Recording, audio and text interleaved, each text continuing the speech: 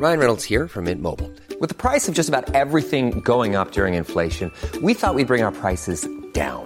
So to help us, we brought in a reverse auctioneer, which is apparently a thing.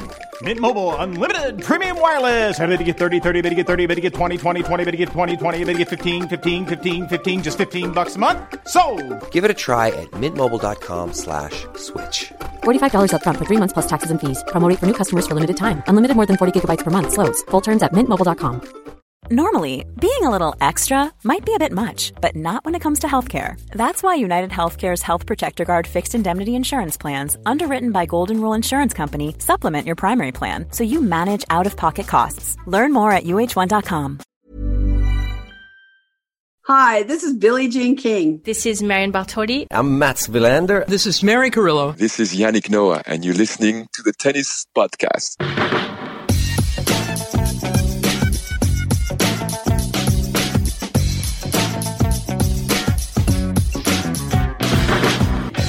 Well, hello, folks, and welcome to the Tennis Podcast, recorded during the dregs of the Easter bank holiday weekend here in the UK, which is where I am. It's where Matt is. Hello, Matt.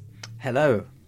It is not where David Law is because, folks, the universe has cut the laws a break and they made it to Croatia. COVID-free, they are, in the words of David Law himself earlier on today on WhatsApp, poncing around on a beach. And we could not be more happy about that fact, Matt. As much as we'd love to have him with us on this podcast, for the sake of all future podcasts, I think it's good news that David Law is currently frolicking on a beach.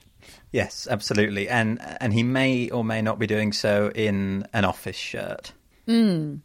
Yeah, he's just wearing a work shirt on the beach, keeps sending these really lovely selfies, you know, sunglasses on, looking happy, work shirt. He claims it's not a work shirt, but I think that is just semantics. Anyway, he's having a lovely time and it's very well earned. And I'm so pleased they made it out there because, COVID hasn't been kind to David over the past few months, and that holiday was much needed and deserved. So Dave is listening to this as a fan, as a listener, which sort of builds the pressure on me and Matt. So we've drafted in some reserves. We have, Matt, well, I know you know this. I don't know why I'm billing it like like it's a surprise to you. But it might be a surprise to the listener to know that we have Bianca Andreescu on the show later today. I interviewed her earlier on this afternoon and I want to be her friend, Matt. I want her to come and eat curry at Tennis Podcast Towers and watch football with us, which is what we do with our celebrity friends, isn't it? Well, and actually, I must say, if the back end of the interview is anything to go by, I think she'd be down for being your friend, Catherine. There's a friendly vibe to the interview. Don't raise my hopes so high, Matt. It's the hope that kills. Yeah, I mean, look, she's just a delight, and just great. She's really, honestly, I felt excited for her comeback before that interview, and I feel even more excited about it now. I mean, it's no secret that I'm just a massive Andreescu fan. I've missed her. I've missed her enjoying tennis, and she tells us in quite visceral detail in this interview how much she wasn't enjoying tennis before taking this time away from the sport. I won't spoiler it, but it's worth listening to. So when we turn our attention to look ahead to this week's tennis, we'll bring you what Bianca Andreescu has to say about her own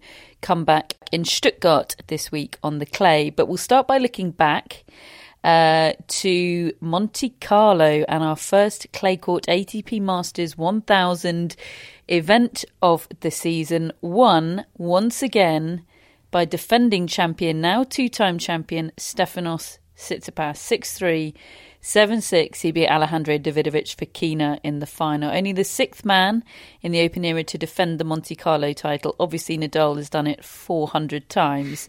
But four other men besides Nadal and Tsitsipas have also done it. The other five have all won Roland Garros. I, Matt, am very guilty.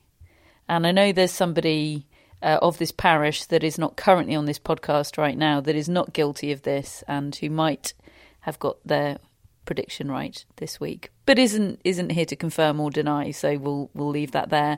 I, though, am definitely guilty of having forgotten how good Tsitsipas is on clay, which is silly because he reached the French Open final less than a year ago.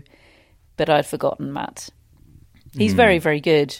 He's very, very good on clay, and we saw the reasons why he's so good on clay. I think, and actually, as much as I think I remembered he was so good on clay, it was still a moment of realization, I suppose, because we have been talking about him having some trouble, stumbling a bit this season. So far, okay, he reached the Australian Open semi-final, and that was brilliant. That was probably ahead of schedule, really, considering he'd had the elbow surgery in the off-season.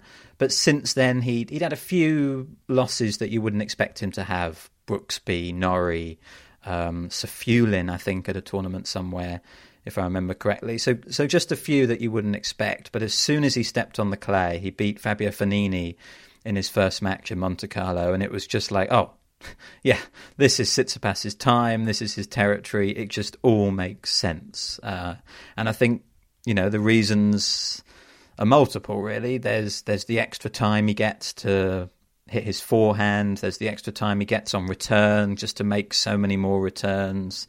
There's the fact that he covers the court brilliantly with those really long strides of his, and it's just difficult to get the ball past him.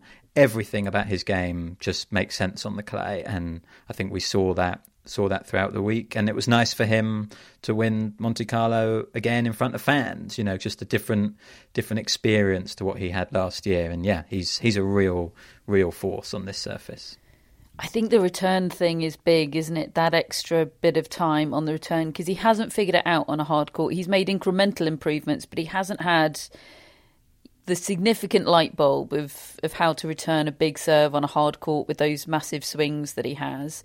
He hasn't developed that chip backhand return, or chip on either wing return, really, that so many want him to or are calling for him to do. But it just doesn't matter so much on clay, and it's just so interesting what a change in surface does to the sport, because it ostensibly looks the same, doesn't it? And if you didn't know that much about the sport, maybe you wouldn't be able to tell the difference. I don't know. Or maybe it would be even more obvious. Maybe our eyes sort of become used to the difference. I don't know. It could go either way. But look at Alejandro Davidovich Fokina.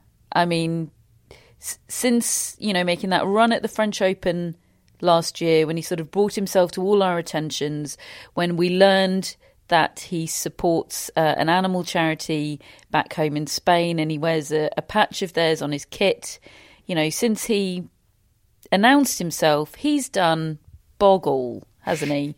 As soon as he came off the clay, just different player. We went out to watch him play Felix Auger-Aliassime at the Australian Open earlier this year on that wonderful new court, and it was a really great match what we saw, but he just didn't have ways to end the point, did he? There were some wonderful rallies, brilliant hitting, but he didn't have the weapons to end the point, and it's just a completely different sport for him on clay. Yeah, totally. And I think that Auger-Aliassime match that you mentioned was probably one of the better matches he's played not on the clay in the last few months, and I think he lost it in 4 tie breaks. But coming into this week, he hadn't beaten a top 100 player this year. And suddenly he gets on the clay and he beats, a host of them. Obviously, Novak Djokovic in the second round. I'm sure we'll talk more about that match. But just absolutely, at this time of the year, you just talk about players that you don't normally talk about. We're going to talk about Davidovich Fokina. We could talk about Musetti as well. I enjoyed watching him on the clay. And he's done nothing either. No, since the French Open last year, he's done close to nothing. And then suddenly he's reminding us all why we're so excited about him. I still think he should be better on hard courts than he has been thus far, and I think he will be. But it was restorative to watch Musetti look like that guy that we were all so excited about a year ago before he retired for the fans. Well, I do think that match had lasting consequences. As you said, I think he's better on other surfaces than he showed. I think that was quite a scarring experience for him, that it took him a little while to get over. But yeah, absolutely, such stylish tennis. I loved watching him this week. And I think for Davidovich-Fokina, he's always been a guy, even last year when, yes, he had that run to the quarterfinals at Roland Garros, but he was a guy I loved watching, but I didn't trust him to win matches because his tennis is so streaky. You know, he hasn't got a great serve. He breaks Mary Carrillo's main tennis rule, which is you've got to hold your goddamn serve. And he doesn't do that particularly well. And it just makes him vulnerable in matches. And his game can go off and on very, very quickly. But I think he's really worked on that and on trying not to have so many letdowns. And I did trust him a bit more this week. Just match after match, I felt like he was competing brilliantly. I love watching his game. So intense, isn't he? So intense. Just intensely intense. And I love that. I mean, intensity in a really great is one way. of my favourite features in a player in terms of, you know, what engages me. And he's just, God, the energy he must burn up with that intensity. I mean, there's a look in his eye that can be a bit terrifying, but it's also electrifying. Yeah, absolutely. So I think what I'm saying is that he's managing to balance sort of throwing himself all over the court as he does, and being literally. And I think there's a Twitter account, Did Focky Fall? You know, it's a sort of it's the Did Marin Cilic win equivalent, and it just every day. Yes, I think the US channel, I think maybe it was Tennis Channel that had it this week. They actually had a counter during one of his matches of how many times he dived and fell in the clay, and it got up to 8 at one point. Well, there was one in his match against Novak Djokovic, which, spoiler alert, he won. So let's come on to talk about that, because there was one moment where he dived for a ball that, even if he had made it, I don't think he had any chance of winning the point. It was.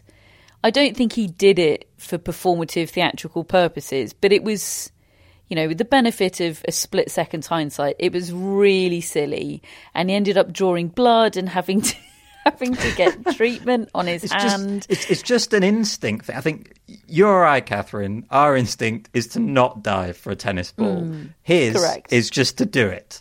No matter the consequences. Do you think somebody once said to him, "You've got hair a bit like Boris Becker. Do me a dive volley. Let's see what you've got." But we're not talking about just at the net here. I mean, he's not opposed to doing it at the net, but we're talking about at the back of the court. He will be gymnastically hurling himself towards a tennis ball at the baseline. He did one on return of serve.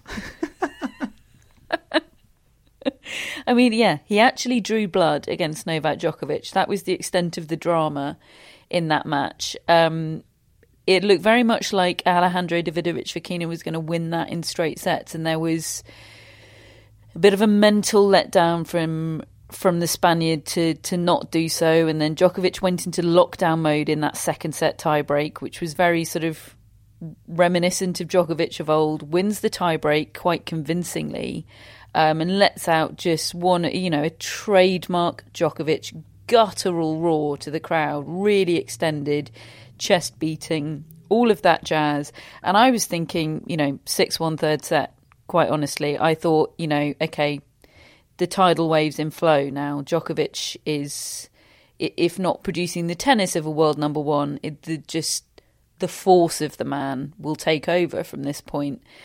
And it was a 6-1 set. Well, yeah, it was a 6-1 set in Alejandro Davidovich-Fokina's favour, and it was a really arresting sight, quite frankly. And Djokovic said after the match that he collapsed physically and that he didn't like the feeling and that he's going to speak to his team about it, which... Look, it's his first tournament back. I know he played Dubai, but this is, I suppose, for a mere mortal, it's really understandable. But I found it quite alarming to see. He obviously found it alarming to experience. And he obviously wasn't prepared to struggle that much physically. Now, whether that's because he just has never really been in this position before, I don't know. But you'd think he'd be physically fitter than after his previous comebacks from injury, because presumably he's been able to train at full pelt this whole time because there's been nothing physically wrong with him. So from that perspective, I found it quite bizarre, actually, that sight. And look, there's plenty of time for him to get that fitness back. The muscle memory is there, but he didn't say, gosh, I collapsed physically, I've got work to do, don't worry, I'll get there, but I just, need to get it back out on the practice court or whatever it is. He said, God, that was awful, I don't know what's going on, I'm going to have a chat with my team. What did you make of it all, Matt? The same as you, really. David put in our WhatsApp group that it was like an old smartphone that you think's got, half an hour, 45 more minutes of power left, and suddenly it just goes and you can't use it anymore. And that was like Djokovic with his own body. Maybe, like you said, that second set reaction was not the reaction of someone who felt they had nothing left to give in the third set. And clearly that was pretty much the case, because the last few games of that match, he had nothing left. And yeah, you're right. It is early in this comeback. It is early still in this clay court season. Obviously, Roland Garros is his priority. But it does put a lot of pressure on the upcoming tournaments. He needs to get better physically, quickly, and he needs to start winning matches, because I think on clay, more than anything, it's the surface which doesn't suit him quite so much. And obviously, it's all relative. He's a 2-time French Open champion. He's beaten Rafael Nadal twice at the French Open. He's very, very good on this surface. But I think it does take him a bit more time. When he's not quite so attuned to the clay, he can seem a little bit frail, a little bit more vulnerable. I think, for example, there are players like Davidovich Fokina. Okay, he's a pretty unique character, but there are players of his sort of ranking who would back themselves more against Djokovic on clay in the early rounds than they would on hard court or grass court. So, yeah, it certainly makes the next few weeks for Djokovic particularly interesting, because there's a pressure to get results now. Belgrade this week, where he's obviously the top seed, home favourite. Is that coming at a perfect time or a tricky time, given that pressure you just referred to? I mean, the pressure will be, greater there than anywhere else, you could argue. And he's got a draw which could see him face Kecmanovic, I think, in his second match. And obviously we know the form he's been in. That's an interesting match from a pressure perspective, I think, for both of them, actually. Djokovic playing a younger Serb, Kecmanovic trying to face Djokovic, I think, is an interesting, slightly awkward dynamic probably for him as well. I would think it's a good time. I would think he would enjoy playing at home, but like I said, there's so much intrigue around Djokovic at the moment. Yeah, the next few weeks are going to be fascinating for many reasons, but definitely from a Djokovic perspective. Couple of other bits to tidy up from Monte Carlo. As we recorded this podcast last week, Matt, in person, sat on this sofa that I'm sat on right now. I promise I have moved in the last 7 days. We were watching Sebastian Korda battle through against Botic van der Zandschulp, who was injured, and Korda looked quite good, but he was in a battle against a slightly injured opponent. He didn't look like he was playing well, but not necessarily shaping up to do anything major at the tournament. Then he goes and beats Carlos Alcaraz, Matt, in a match that I missed because I hadn't earmarked it as one that would be notable. Quite frankly, I'm a big fan of Sebastian Korda's, but I did not see that happening on clay, given Alcaraz's form. Obviously, this is the case for any subscribers to the newsletter who will see that I'm doing a Badosa with Alcaraz. I'm just continuing to double down. Why did that happen? Unfortunately, I was at the US Embassy when that happened. We should have discussed this before I threw you under the bus. Sorry, Matt. At least you were doing podcast work at the embassy. That sounds cryptic, doesn't it? Obviously, trying to get a visa to travel to New York for the US Open later in the year. To make sure I don't miss any Korda and Alcaraz matches from the US Open. Yes. But what I did some, obviously lots of people were talking about it because it was a notable result, wasn't it? I think everyone, us included, was getting very excited about the Novak Djokovic Carlos Alcaraz quarter, and neither of them won their opening match. And I can't remember what the quarterfinal was in that section. I think it might have been Davidovich Fokina Goffin. Or Fritz Davidovich Fokina, wasn't it? Anyway, it wasn't Djokovic Alcaraz. I think Alcaraz looked really just like oddly rusty by the sound of things, making a lot of errors. I think it was a really windy day. But again, that surprised me that he didn't deal with those conditions because he dealt with them so well at Indian Wells in the wind. And I would have thought with the spin he would favour the wind more than Korda. But actually, I was reminded Korda's played quite well at the French Open in the past already. He's tall. I think he likes the bounce going into his forehand and backhand up high. And I think maybe we didn't just quite, because of Botic van der Zandschulp's injury, we didn't quite see Korda having to play very good tennis. But I think he is capable on this surface, and that would be a fun rivalry, actually, wouldn't it? If those two can develop one, Alcaraz and Korda, that is, not Korda and Van der Zandschulp. Two more bits for you from Monte Carlo. One is that Joe Salisbury, having reached world number one, has confirmed his place there, quite frankly, by alongside partner Rajiv Ram beating Juan Sebastian Cabal, Robert Farah, to win the doubles title in Monte Carlo. Great final, wasn't it? And yeah, it's just a great story for Joe Salisbury to be doing that and rising to the challenge of being the world's best doubles player. Yeah, and watching that final, it really struck me just how fine the margins are in doubles, because Salisbury and Ram were in the ascendancy, and it flipped on one point, really. It was a sudden death deuce, and Cabal and Farah got a net cord in their favour. That gave them the break of serve. And it just made me realise that, getting to number one in doubles when the margins are so fine, when little moments can make a big difference in a match, basically. I think it's harder to be dominant, really, in that format.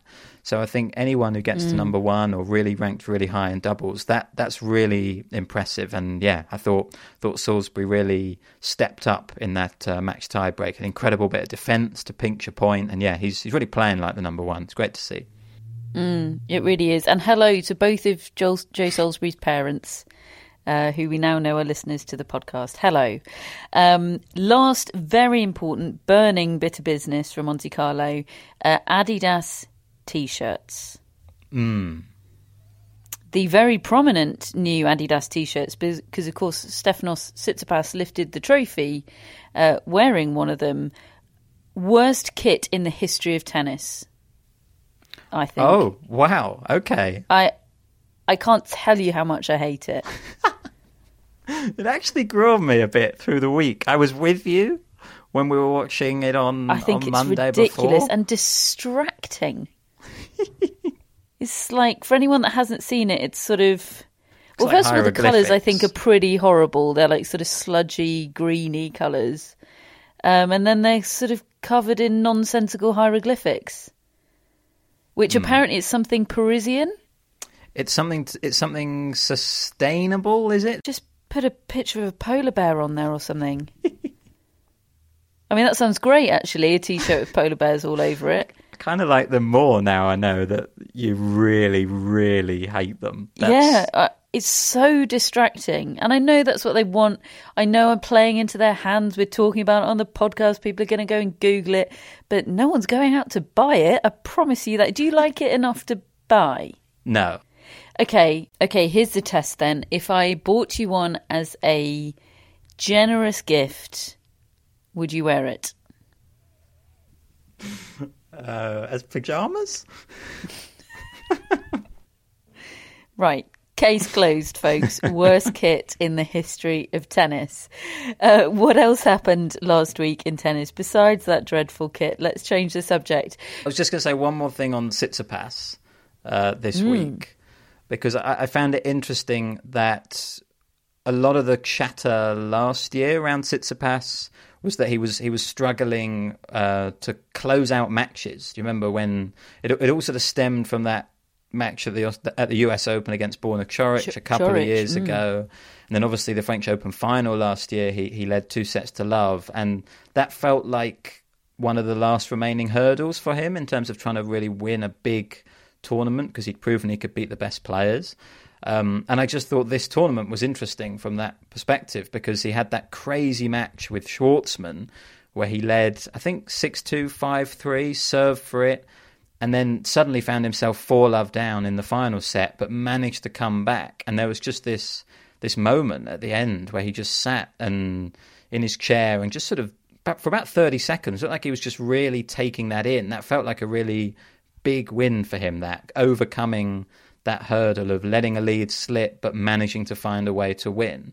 And I think he faltered a little bit in the final, didn't he? He had one attempt at serving it out and got broken back and managed to win. And I think it shows the frailties are still there, maybe, but also that he's getting better at overcoming them. So I just felt sort of not only his tennis being so good, but the way he won, given his sort of backstory, I thought was quite significant. Very, very good point. Is he playing Barcelona? I know Alejandro Davidovich Fokina has withdrawn from Barcelona, but of course Barcelona was Tsitsipas played one of the matches of last year against Nadal in that final, and that was after winning Monte Carlo. Yeah, he's in the draw, and we can get excited about a quarter that may or may not happen again, because it's the Carlos Alcaraz quarter. So Tsitsipas Alcaraz would be a quarter final. We need to enjoy this brief time, don't we, where Carlos Alcaraz is ranked low enough that he's scheduled to meet these players in the quarters rather than in the finals, which is, surely only a matter of time in coming.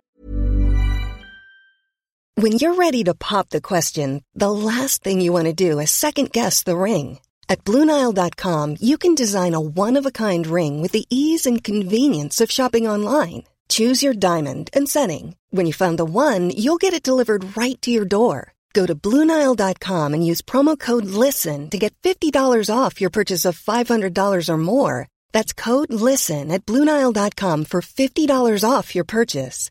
BlueNile.com, code LISTEN.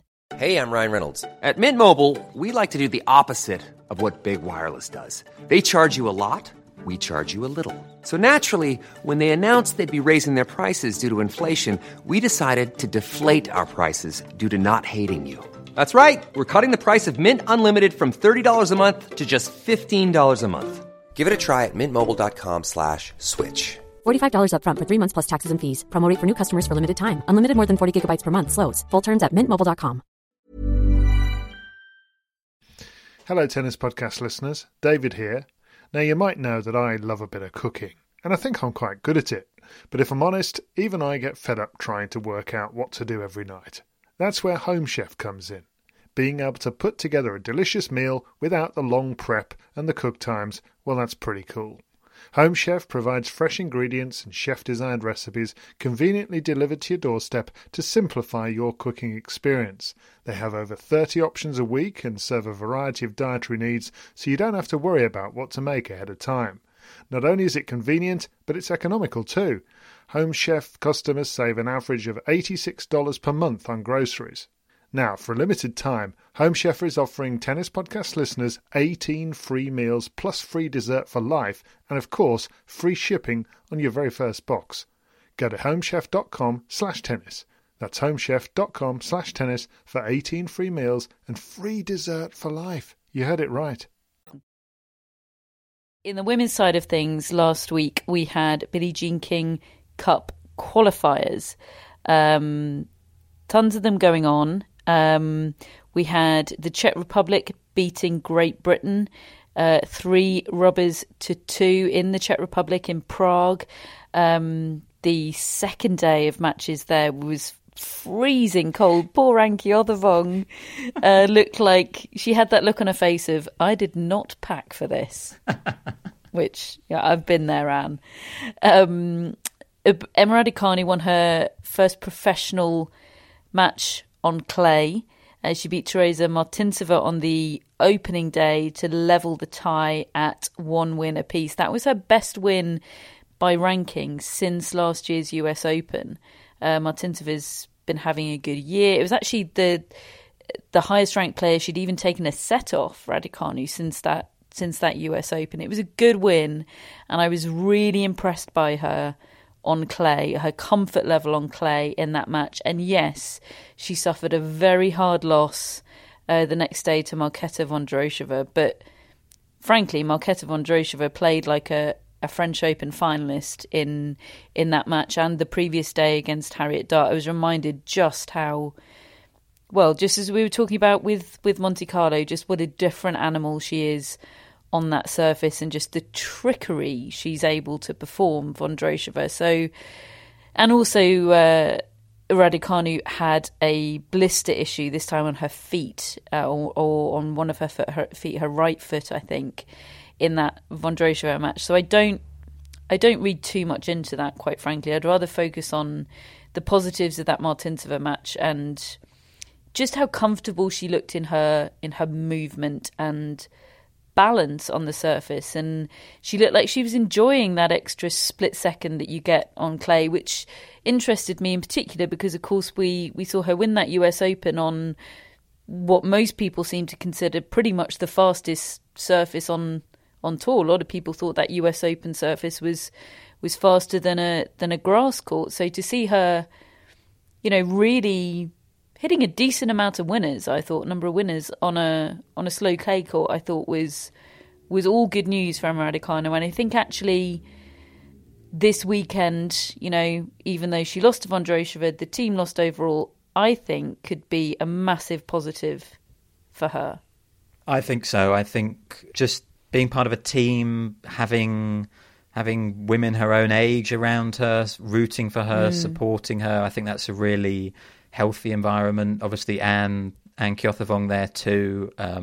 She says, Raducanu, that she thinks clay can be one of her strongest surfaces, in the future once she gets more time on it. I think she's up for that challenge, and I think if we've learned anything about Raducanu over the last few months, it's that she can adapt well, and she likes challenges. We saw her hit slice forehands at the Australian Open, and I think we saw a little bit of that same sort of mindset and approach to her first experiences at the pro level on clay. And I think, yes, maybe the flat shots she hit don't really suit clay at the moment, but she's got a great tennis IQ. She loves playing with angles and doing different things on the court, and as you said, she looked balanced and the movement looked good. There's already some good signs, and obviously Vondrousova was just in a different class, but as you said, she would be in a different class to most players playing like that on clay. She won every single return game, Vondrousova,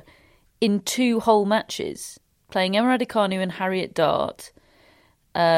She won 100% of her return games. And actually that's not, obviously that's extreme, but I think back in 2019, the year that she reached that French Open final, she led the tour that year for return games won. Now obviously her serve then relatively is a weakness, but she can be a magician. She can be a magician on a clay court. It's a sort of tennis you don't see many players playing, and I don't know, I don't understand her necessarily as a tennis player. She has trashed predictions left, right and centre, all over the place. But I don't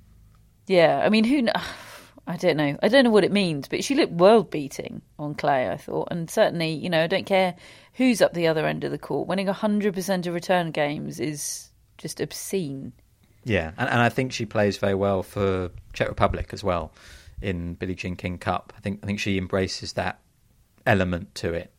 And didn't David christen her the new drop shot dragon? I think that this weekend was a reminder. That drop shot is unreal. disguise, the touch on it. Oh, so good. She combined with Karolina Muchova to win the decisive doubles rubber against Harriet Dart and Katie Swan. We had a really interesting tie between the USA and Ukraine, won by USA 3-2. Chris Clary in the New York Times said the symbolic gestures were more indelible than the results, and he was referring to the blue and yellow ribbon that was stenciled onto the court, the signs around Asheville, which is where the tie was played, said the USA hosts Ukraine rather than USA versus Ukraine. The USTA offered to postpone and also offered to cover the Ukrainian costs for playing in the tie. The scoreboard included information of how you can donate to the Ukraine Crisis Relief Fund, and about $250,000 was raised over the course of the weekend. And the players themselves said they felt the tone was struck just right by those organising that tie. Katerina Zawadzka said, "We came here to play not against the USA, but with the USA for Ukraine, and that's how it felt to me." And Diana Yastremska and Zawadzka won the reverse singles on day 2 to take it to the doubles. But in the end, Asia Mohammed and Jessica Pegula beat Yastremska and Kitchenok 7-6, 6-3 to win the tie. That's that's something I could see, reminiscing about on Tennis Relived in years to come. That sounds like one of those actually really profound and poignant little stories that doesn't get nearly the attention it probably warrants, because it just gets, eaten up by all the other stories in the room, especially in a Billie Jean King Cup weekend where it's, one of many, many ties that are going on.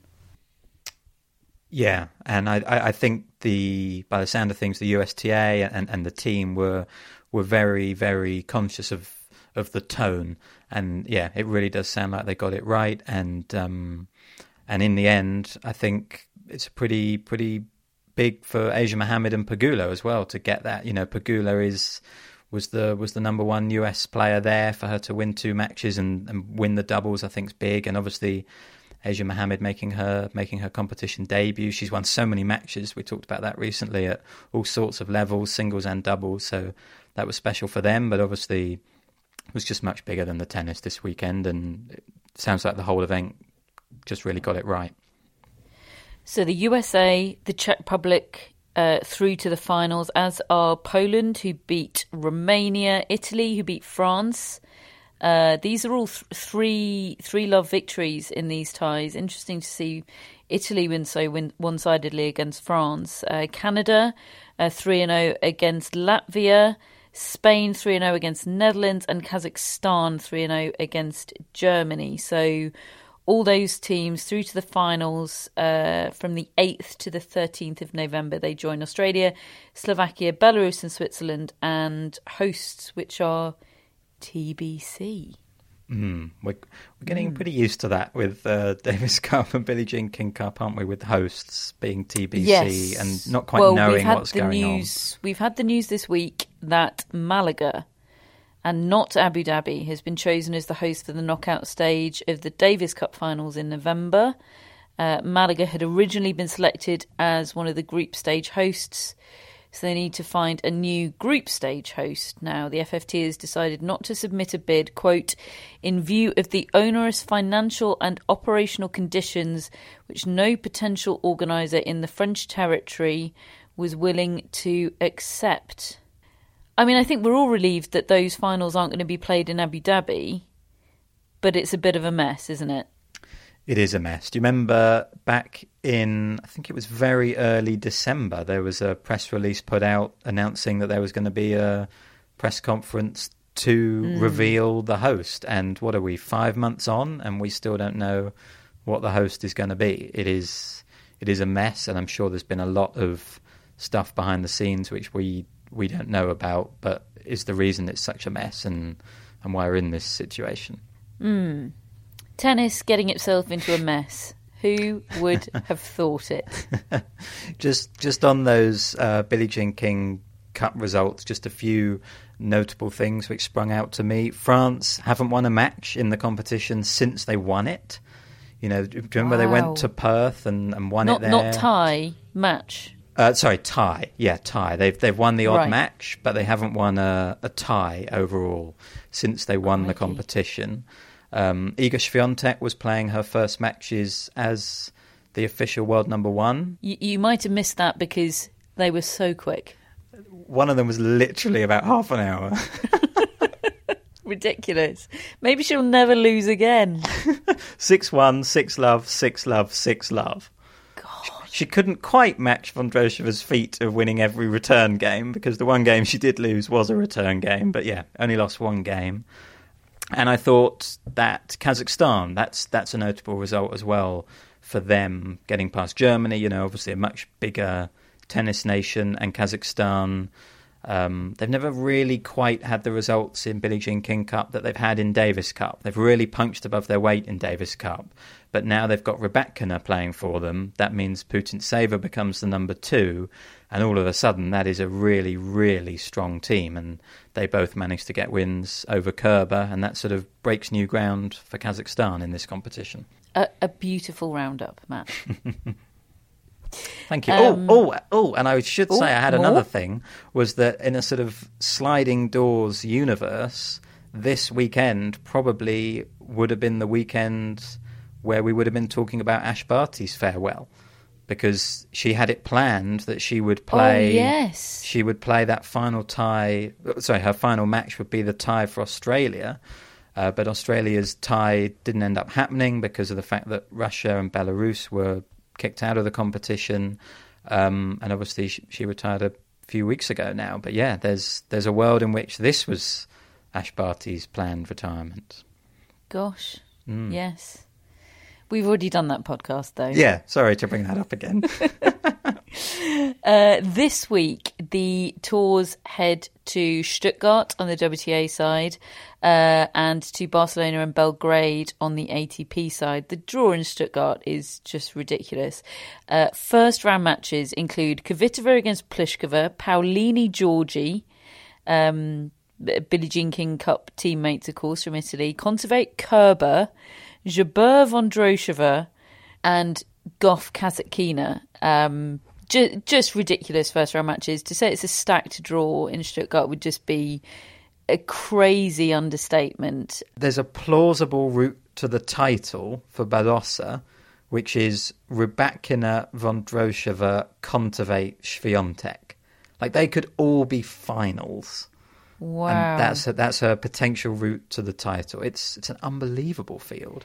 Because it's only a 32 draw, and yet... And seeds get buys. So and very seeds get few, buys, and yet it draws players. all of the top players. So, yeah, it's just unbelievably stacked. Bianca Andreescu is also returning to competition this week in Stuttgart. She's actually, given how stacked that draw is, had an amazingly kind draw. She faces Jule Niemeyer, who honestly I had never heard of before. She's a German wild card. But yeah, as draws go, that is a kind one. That she'll play on Tuesday.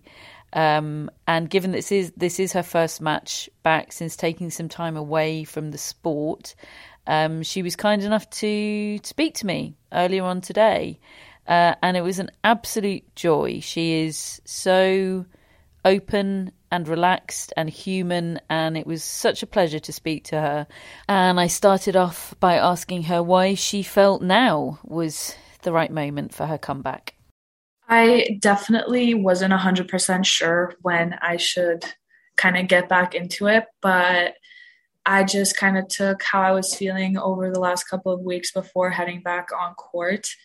And, you know, all those feelings of, oh, I miss this, I miss that, you know, I miss competing, I miss all those feelings before the match, after the match. So it was kind of that really pushed me into making a decision, but also helping me realize my true passion for the sport. And it did take like 4 months for that to happen, which is, it's a long time, but at the same time, it's not. I'm just glad that it's now, and I didn't really have to wait any longer, to be honest. Kind of by the same token, going back, how did you know it was the right decision and the right time to take a bit of a step back from the sport? Yeah, so I guess it's kind of like getting back on court. It was an accumulation of like 2 months where I just,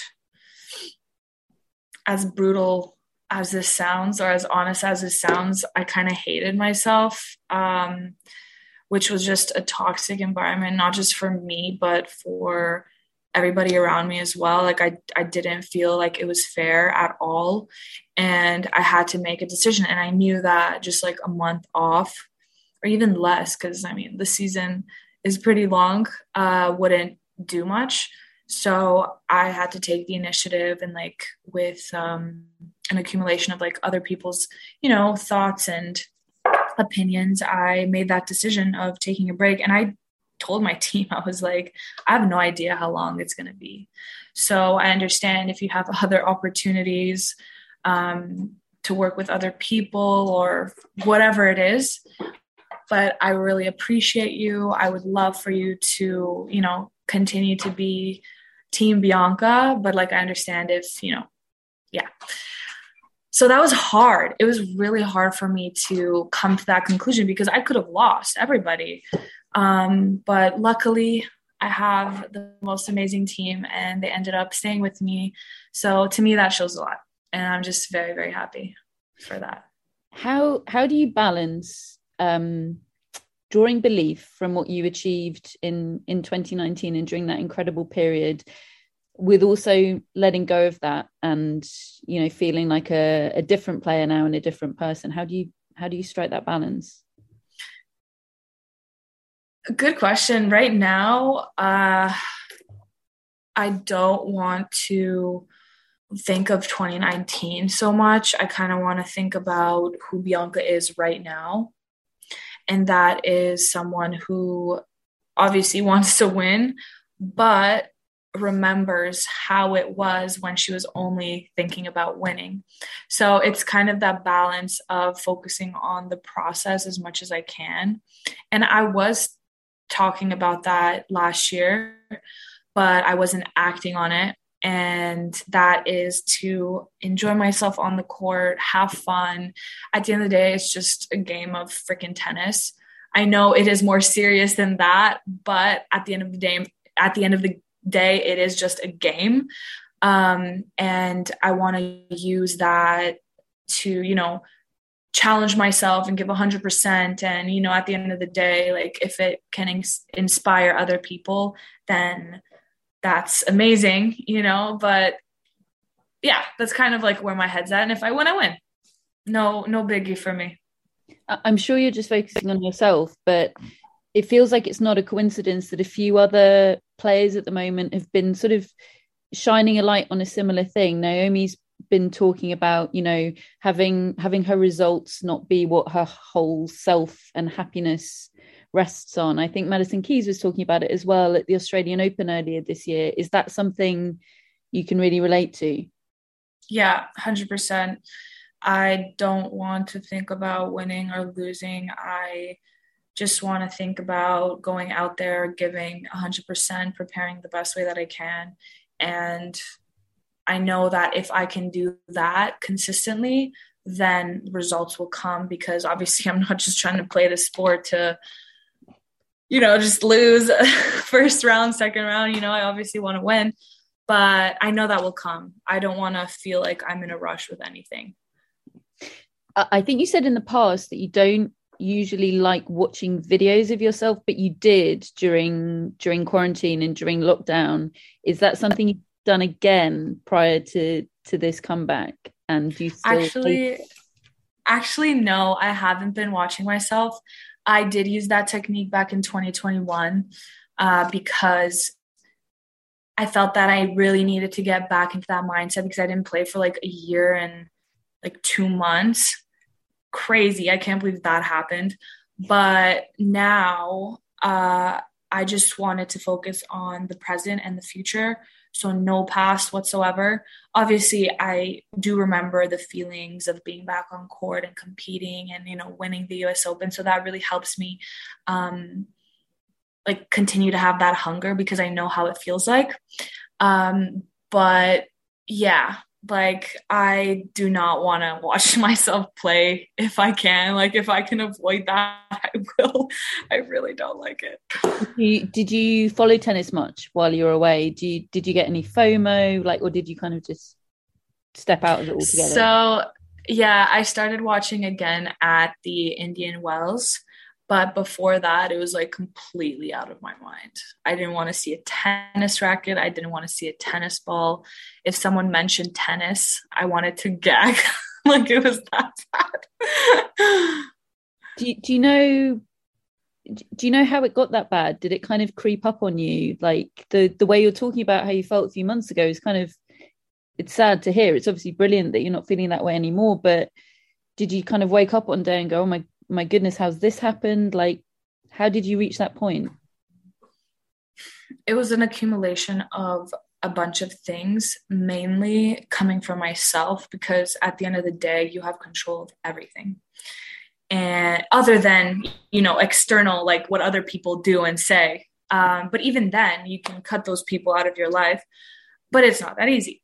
Anyway, so it was mainly an accumulation of how I looked at things, of how I made myself feel, because more and more I'm starting to realize that the pressure I had before wasn't healthy at all. Because like I said, when I lost, I hated myself. And when I won, I kind of loved myself in a way. But even sometimes when I won, I was still very critical, even if it was one game that was played poorly, and just coming to that point of realizing that really made me think like, wow, what are you doing to yourself? Like all you're doing is putting yourself down. You're just being negative. It's not healthy for you, for the people around you. And, a bunch of other little things, obviously, like some relationship issues, friendships, and it kind of just came all together. And the years before that too, like with COVID as well, not being able to like see anybody or even do anything. I think it was just an accumulation, honestly, of like 2 years. And yeah, I could go on about everything that happened because there were quite a bit of situations. But yeah, I said I was feeling like that for about 2 months and nothing was really changing. And I'm like, yo, like this is just not it. And I can't handle that. And I know that not everybody could maybe feel the need or feel, I don't want to use the word privileged, but like have the opportunity to do that. I feel like I was in a place where I did not base everything off of money or, even now, like some people with the war going on, like some Ukrainian athletes, they can't even go home, So like little things like that, I was very grateful for the opportunity to be able to, say, look, I'm like not going to play for, I don't know how long, that obviously helped me make the decision as well. So yeah, just like a bunch of things. I was kind of rambling, sorry. No, but yeah. It's fascinating. I know you're really busy. Last couple of questions. Yes. Clay, I feel like barely had the chance to watch you play on clay. Pandemic, injuries, all of that. How do you feel about clay?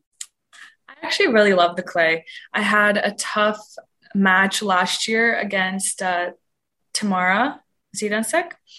But it was a great match. Like, honestly, I wasn't that upset about it. She just played freaking amazing towards the end. But clay, I think, really suits my game style, and it really suits and gives me the opportunity to showcase like my movement skills, because I have been working a lot on that over the years, and I feel like it is one of my strong suits. So I'm very excited for that. Last question. I have to ask about Coco because I really do think she's the best dog in tennis. I love her so much. How do you keep in touch with her while you're away? Are you do you do Zooming with the dog? Are you one of those people? I do the FaceTime sessions. I do the constant updates. I ask my mom, I'm like, what's going on right now? And she'll send me like a video of Coco eating or like Coco playing. She actually sent me a video of Coco taking a shit the other day. It was the funniest thing ever. And honestly, when dogs are doing the deed, like the number 2, it's the funniest fucking thing ever. So seeing her do that is just hilarious. But yeah, I constantly get those updates, and I'm hoping that my parents will be able to travel with me in the next couple of tournaments. And that means that Coco, she can come. That means she can too. Okay, awesome. Yeah. Please bring her to Paris. We would all like to see more of Coco. Yeah, you're coming. That's great. Yeah, I'll see you there. Yeah. My dog is sitting right here. She can't come to Paris, but oh baby, is she also mixed? She's a cavoodle, so she's half. Coco's a toy. Is she a toy poodle? Toy, yeah. So she's half toy poodle, half cavoodle. Very cute. Yeah. I've got to meet her one day. Bianca, thank you so much. No problem. My pleasure. Good luck with your comeback. Thank you so much. Yeah, and just to worsen the total lack of professionalism by talking about both her dog and my own dog at the end of that interview, in total stitch-up news, Catherine Snedden of the WTA, who listens to this podcast and helped set up that interview for us with Bianca Andreescu, and is fantastic. Hello, Catherine, and thank you. But also very much not thank you for telling Bianca Andreescu for showing Bianca Andreescu after that interview the photo that I took after a couple of honeyjuices with her parents and Coco at the US Open in 2019. So yes, she now thinks I'm the most unprofessional journalist she's ever encountered. Great. I love the inclusion there of after a couple of honeyjuices. Are you saying that had that opportunity come up and you hadn't had any honeyjuices that you wouldn't I don't think I would have sprinted over. Oh, did you sprint? Okay. Sort of, yeah. Asked the bewildered Andreescu parents for a self. They looked so confused. David was there. He might have encouraged. David also looked confused. Anyway. It's one of the great photos. Thank you. She's in a good place, isn't she, Andreescu? But it's very clear. Well, she told us plainly she wasn't in a good place, and I hadn't quite realised how bad the place she was in. Did that take you by surprise, Matt? It did. Yeah, it did actually. And I think, gosh, she said so many fascinating things, and yeah, absolutely, it's great to hear her sounding so well now. And obviously she's got her own personal circumstances going on, but I think what you picked up on in the interview, that at the same time what she's describing is similar to a lot of what other players have spoken about over the last year. And I think she made a very interesting point about the length of a break. Just having a month off wasn't going to do anything. It was worse than that. She knew she needed longer. There was no point putting a time limit on it because she didn't know how she would feel. And, it feels like an age that we haven't seen Andreescu, but 6 months in the context of a career that we hope is going to be very long isn't such a long time. And if having a break like this can extend her career, then, gosh, it's so worth it. If it can make her feel like she is now, it's so worth it. And I think it's great that it's acceptable now, that attitudes have changed enough that Bianca Andreescu can say, no, I need to step away from tennis. And I should think more players will sort of follow her lead probably over the years to come as well. It's a big thing she's done. And she's not alone, but being so open and honest about it, I think's really, really important as well. Yeah, I mean, what a brave thing to do for her to just turn around to her team and say, I'm doing this. I understand that you might not be able to stick with me, but I just know that I need to do this. She, Yeah, she's very impressive, Bianca Andreescu, and extremely human. And I want to be her friend.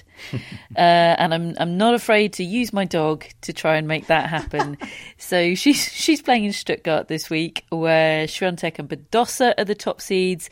There's also WTA event in Istanbul. We've got Elisa Mertens, Sorana Cistella, Sara Sorribes Tormo playing there. In Barcelona, as Matt was saying, we expect to have Alcaraz Tsitsipas as a potential quarter-final. Casper Ruud's playing. Felix Auger-Aliassime, he could do with a win.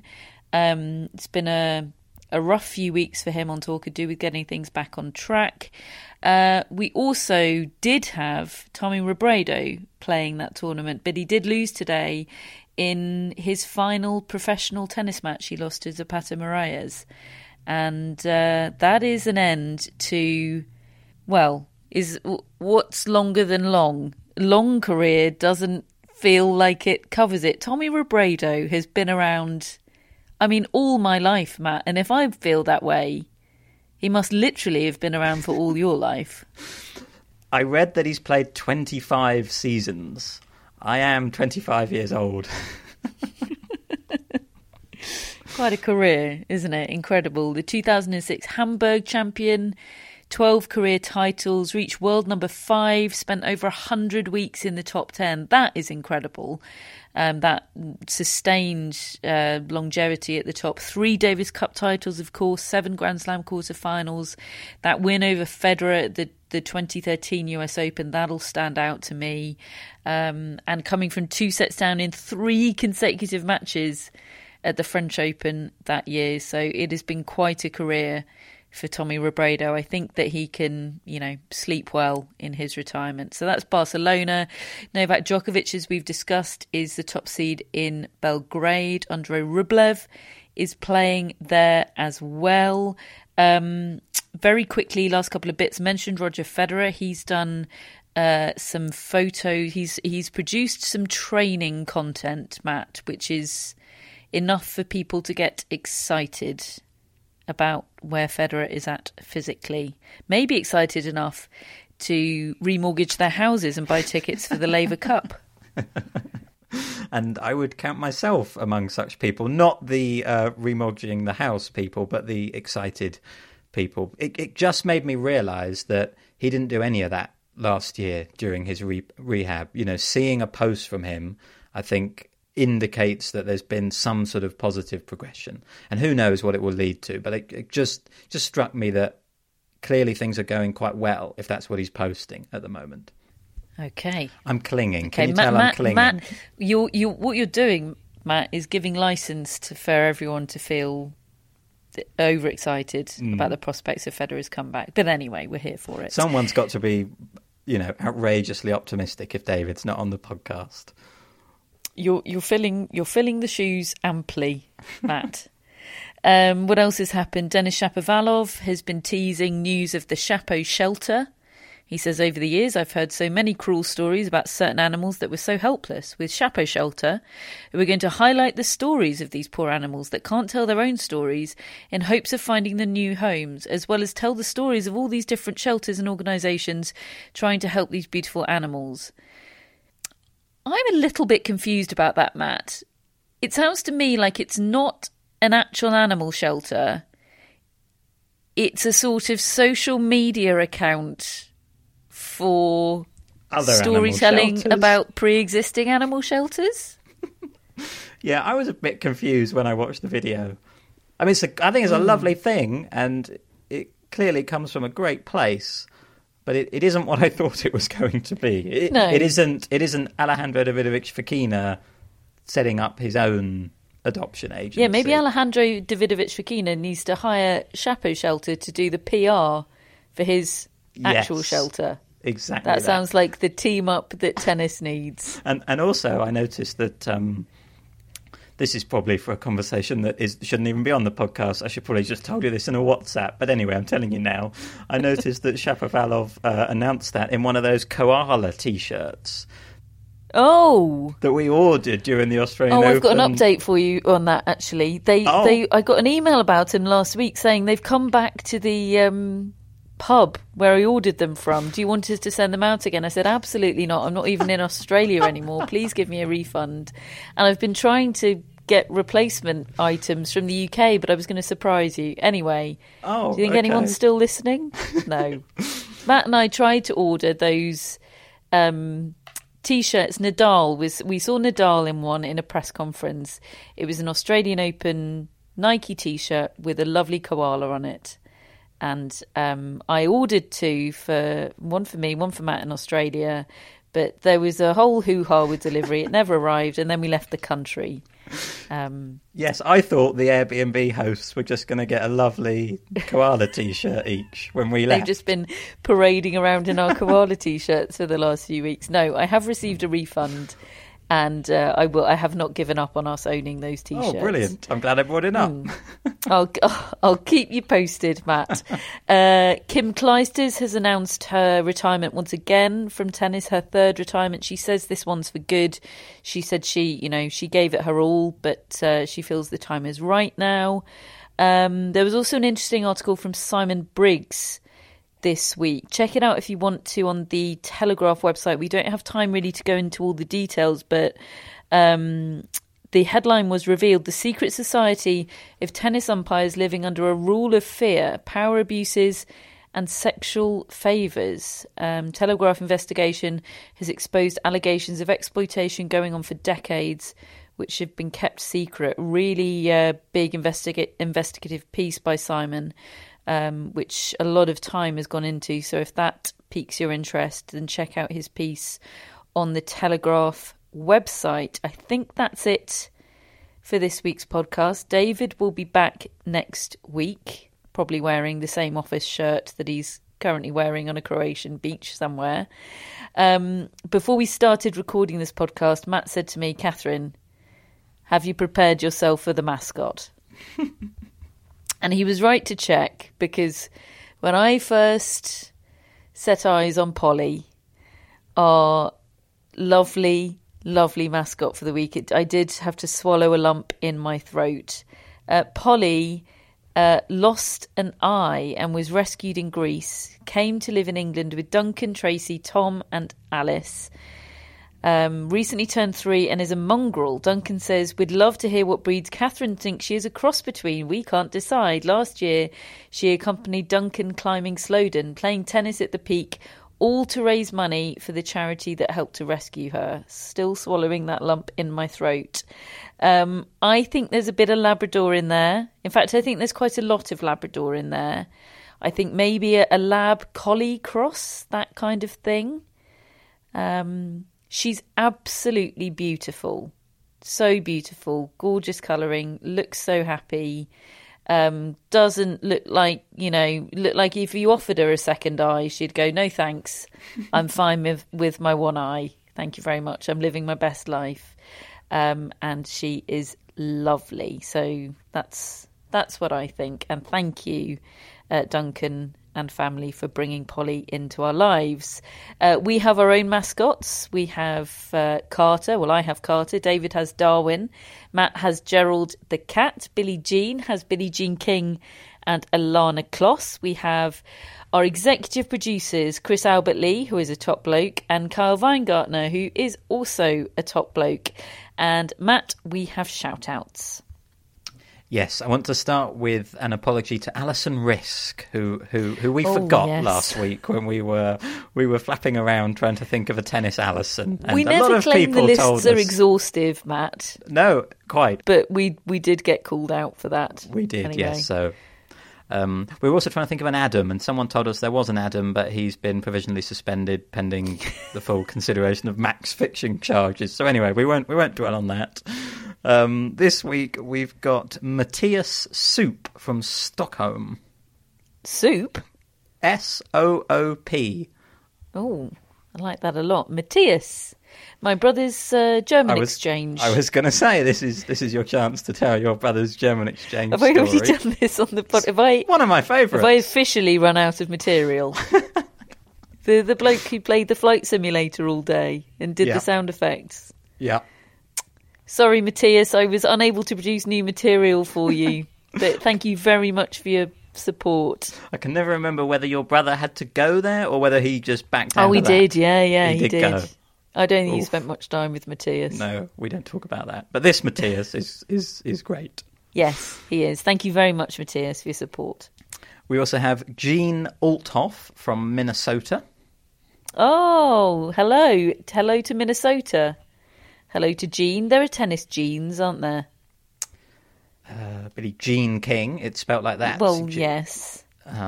Jean. Maybe there aren't. It's not pronounced like that, but it's a bit like Jean-Julien Roger. Oh, Jean. We haven't done well for you, have we? But we do appreciate your support. Yes, thank you, Jean. And finally, we have Kate McCulloch, who is in London, but originally from Dorset. Lovely. And Kate says that she has watched so much tennis on Prime with her mum that her mum now says, "Is that your friend Catherine?" Oh. Because Kate has listened to the podcast so much in the car and watched so much tennis on Prime. Kate's mum, yes, it is your friend Catherine. Officially. Friend Catherine.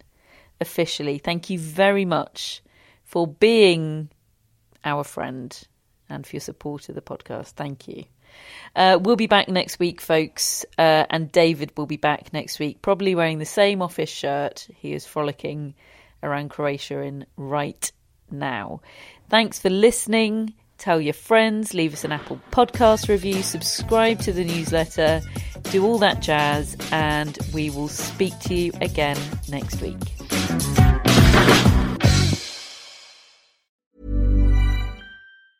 Mom deserves the best, and there's no better place to shop for Mother's Day than Whole Foods Market. They're your destination for unbeatable savings, from premium gifts to show-stopping flowers and irresistible desserts. Start by saving 33% with Prime on all body care and candles. Then get a 15-stem bunch of tulips for just $9.99 each with Prime. Round out Mom's menu with festive rosé, irresistible berry chantilly cake, and more special treats. Come celebrate Mother's Day at Whole Foods Market. A lot can happen in 3 years, like a chatbot may be your new best friend. But what won't change? Needing health insurance. United Healthcare Tri-Term Medical Plans, underwritten by Golden Rule Insurance Company, offer flexible, budget-friendly coverage that lasts nearly 3 years in some states. Learn more at UH1.com.